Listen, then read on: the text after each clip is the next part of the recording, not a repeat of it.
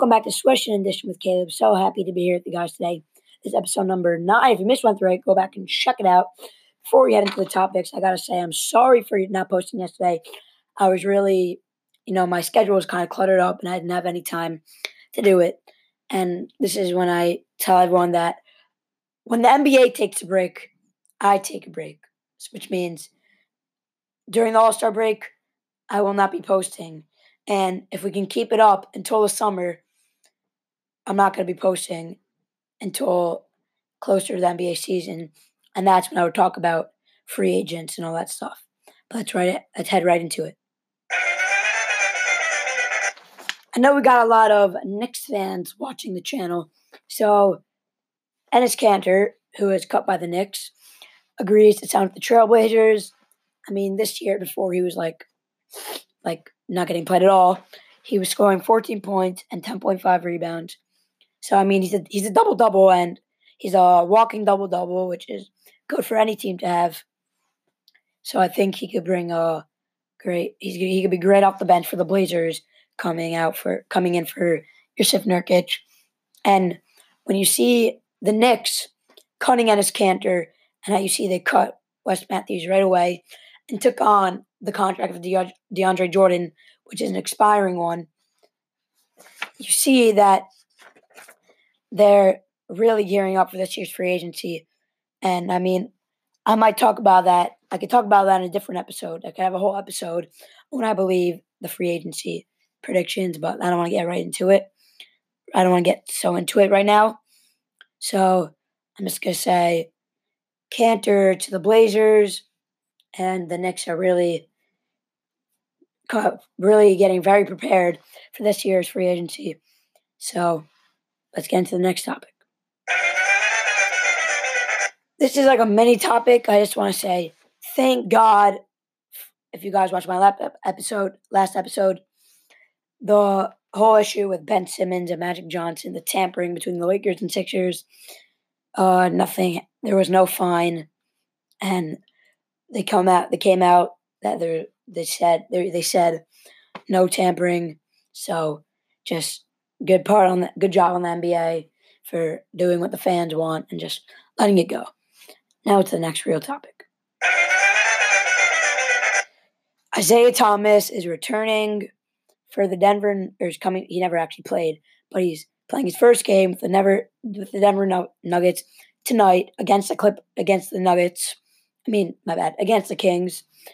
And last time we saw him play, he was injured, and that hip injury could have been the end of his career. If you guys don't remember, he was an all-star candidate, 28 points per game.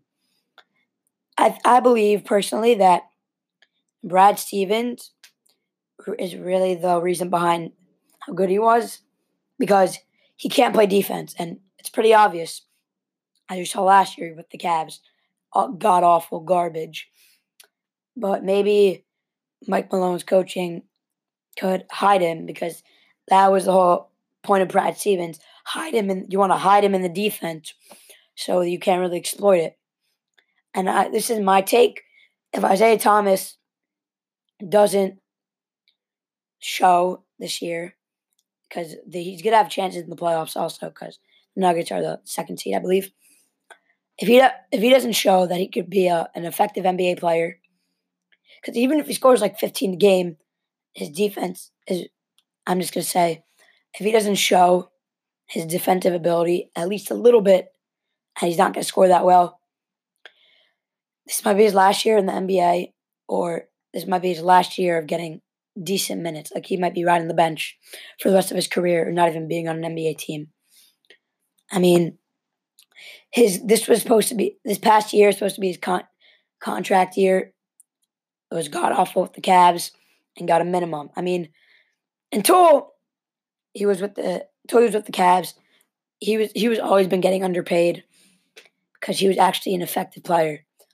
But now, if you're not going to pay him, you're not going to get him for more than a minimum.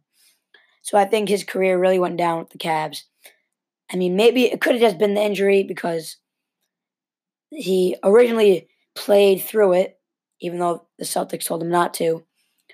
and then they ended up, and then his career went down. But also, if we're talking about Isaiah Thomas, I guess the thing is that the Celtics weren't loyal to him. I think I got 2 or 3 things to say about that. First, NBA is a business. You can get traded at any time, wherever you are, to any team at any moment in time. Second,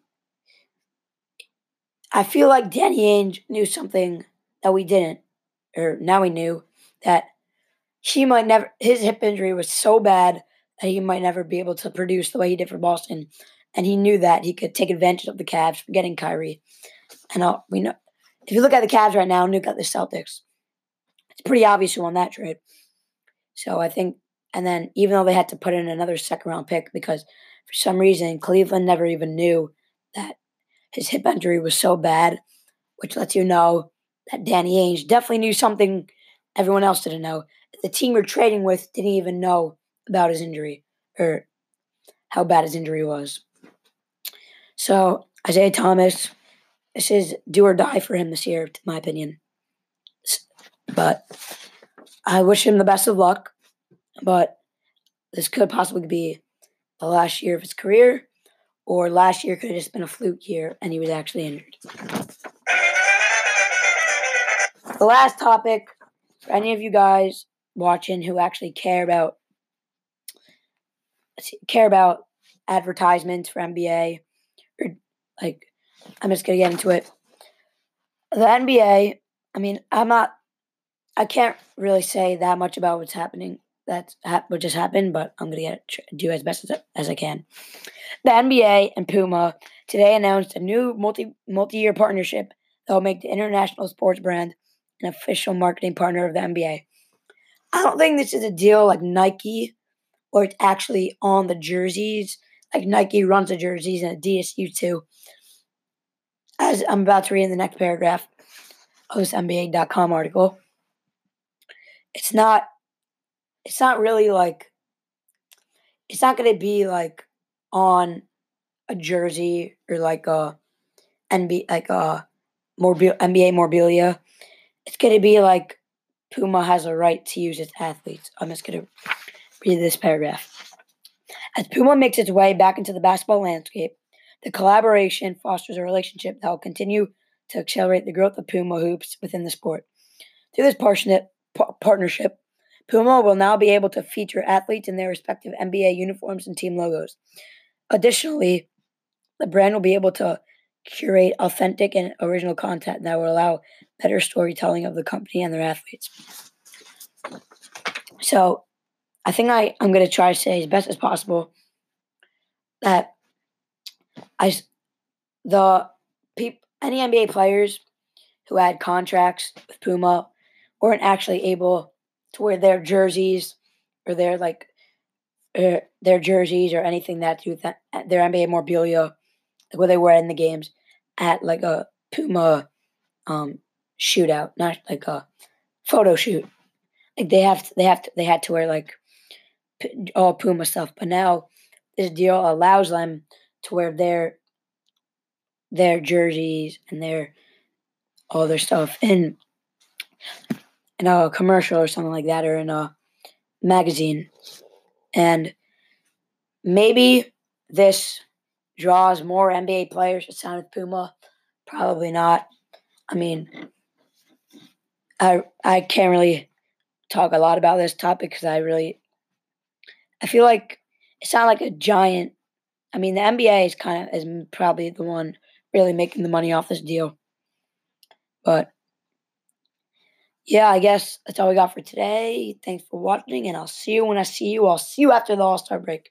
Just reminding y'all that I won't be posting until I think Thursday or maybe the Monday after that. So I'll see you when I see you.